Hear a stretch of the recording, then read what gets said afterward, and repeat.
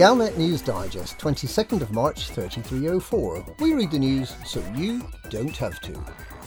In this week's news, testing the eagle's eye, putting barnacles on the sunbeds, getting serious in Sothis and Ceos.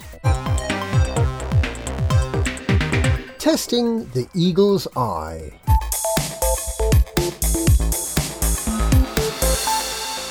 Thousands of civilians sacrificed their lives this week to allow commanders to test out Aegis's Eagle Eye network. 2 systems were targeted by the Thargoids, and one, HIP 21559, was successfully defended after the Thargoid presence was significantly reduced by wings of combat pilots. However, how could we be sure that the Eagle Eye intelligence was correct? The only sure way would be to leave a targeted system unprotected, to see if the Thargoids would strike. And strike they did, crippling Glazkov Terminal, a Sirius Incorporated station in the Irandan system. A rescue ship is now in place, and the sacrifice of the men, women and children who lost their lives in the attack means that we can now have confidence in the information Aegis is providing. And with enough willpower and determination we can fight off future Thargoid attacks. They did not die in vain. Putting barnacles on the sunbeds.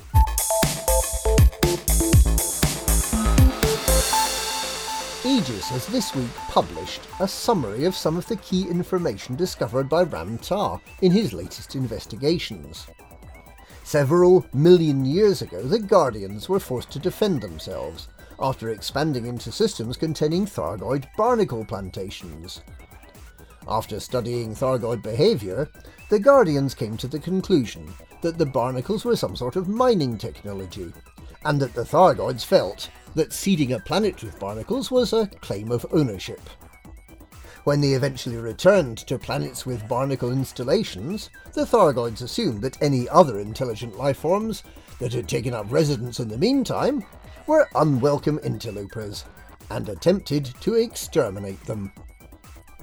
All attempts to communicate with the Thargoids failed, leaving the Guardians no alternative but to develop sophisticated anti-Thargoid weaponry, with which they eventually managed to drive the Thargoids off. The Guardians' intelligent, autonomous weaponry then turned on the Guardians and wiped them out. It seems that our interaction with the Thargoids are following a similar path. The Thargoids have returned to their barnacles in the Pleiades, expecting to extract minerals from the planets. But they find human colonists getting in the way. The Federation's plans to build autonomous anti-Thargoid weaponry and Li Yong-ri's Codex of All Human Knowledge sounds very much as though humanity is following the same path to defeat the Thargoids that the Guardians used all those years ago. Perhaps we will also leave behind obelisks to tell civilizations that follow us how we fought the Thargoids and how effective our battle robots were. Getting serious in Sothis and Ceos.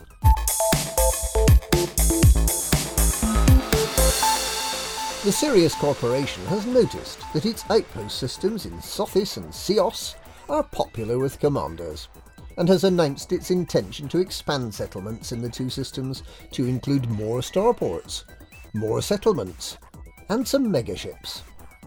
The systems, which have been popular mainly because of their generosity in handing out financial, permit, and federal ranking rewards, and because of their celebrated twin exports of crystalline gold and bio-waste, have little else to commend them, being generally considered to be 2 of the most boring systems in the galaxy. Meanwhile, Yuri Grom of the EG Pilots, who was re-elected with a landslide majority in this week's elections, has announced plans to build a fleet of capital ships to defend humanity from aliens and from other humans. Grom, who was the head of the EG Pilots' Secret Service before he was unexpectedly and democratically elected to be the president, has also announced that he intends to eliminate agitators in the CPC 206743 system. So it's vitally important for visitors to that system to carry a Geiger counter with them at all times. And that's this week's Galnet News. Galnet News, we read the news so you don't have to.